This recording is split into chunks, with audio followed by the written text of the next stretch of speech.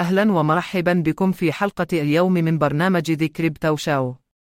دعونا نناقش الشهادة الأخيرة التي أدلى بها كبار محامي روبن هود وكوينبيس في جلسة استماع عقدها مجلس النواب الأمريكي.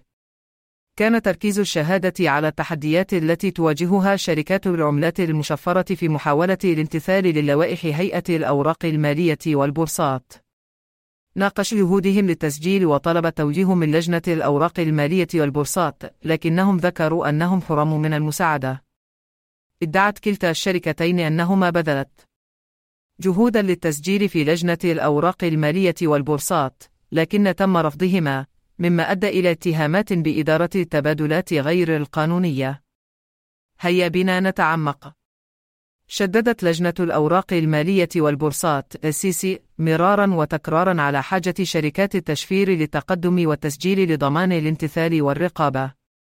ومع ذلك صرح كبير محامي الامتثال في روبن هود دان لاغر أنه على الرغم من محاولتهم للتسجيل كوسيط لأغراض خاصة للأصول الرقمية، فقد أبلغتهم لجنة الأوراق المالية والبورصات في مارس أن عملية التسجيل قد انتهت ولن تسفر عن أي نتائج.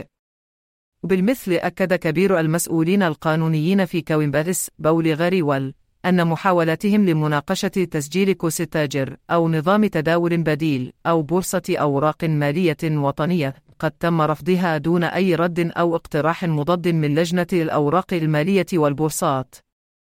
أدى الافتقار إلى التوجيه والاستجابة الواضحة من هيئة الأوراق المالية والبورصات إلى إحباط هذه الشركات، لأنها تسعى إلى الإبحار في المشهد التنظيمي وضمان الامتثال.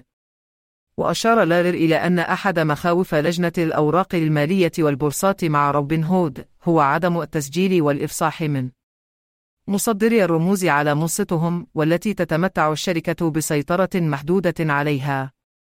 يزداد الجدل الدائر حول نهج SEC لتنظيم عمليات تبادل العملات المشفرة مزيدا من التعقيد بسبب الموافقات الأخيرة لتجار وسطاء الأصول الرقمية من قبل هيئة تنظيم الصناعة المالية FINRA، وهي ذراع رقابية أنشأتها لجنة الأوراق المالية والبورصات.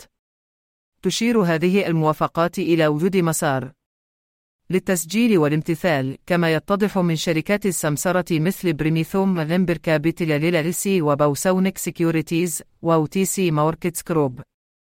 ومع ذلك من المهم ملاحظة أن نماذج الأعمال الخاصة بشركات التشفير المتوافقة لا تزال تتطور، ولم يتم تحديد حدود الأوراق المالية المشفرة جيدا بعد. تشير التصريحات الأخيرة لرئيس SEC كيري كانسلر إلى التركيز على تحسين الامتثال في صناعة التشفير، وقد أشار إلى أن الصناعة بحاجة إلى معالجة قضايا الامتثال الخاصة بها، وإلا فإنه يخاطر بالانهيار مثل بيت من ورق. ومع ذلك فإن شهادات المحامين تشير إلى عدم الوضوح والتوجيه من هيئة الأوراق المالية والبورصات، مما يجعل شركات التشفير غير متأكدة من كيفية المضي قدما. تسلط بيانات المحامين الضوء أيضا على التأثير المحتمل لنزاع الامتثال هذا على وجود صناعة التشفير في الولايات المتحدة.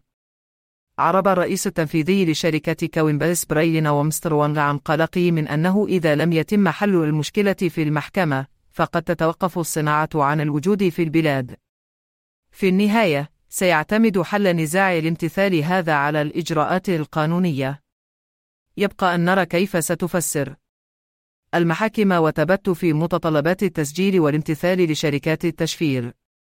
في غضون ذلك يتم ترك الصناعة تتصارع مع عدم اليقين التنظيمي، وتسعى إلى توضيح من هيئة الأوراق المالية والبورصات لضمان قدرتها على العمل بشكل قانوني والامتثال للوائح.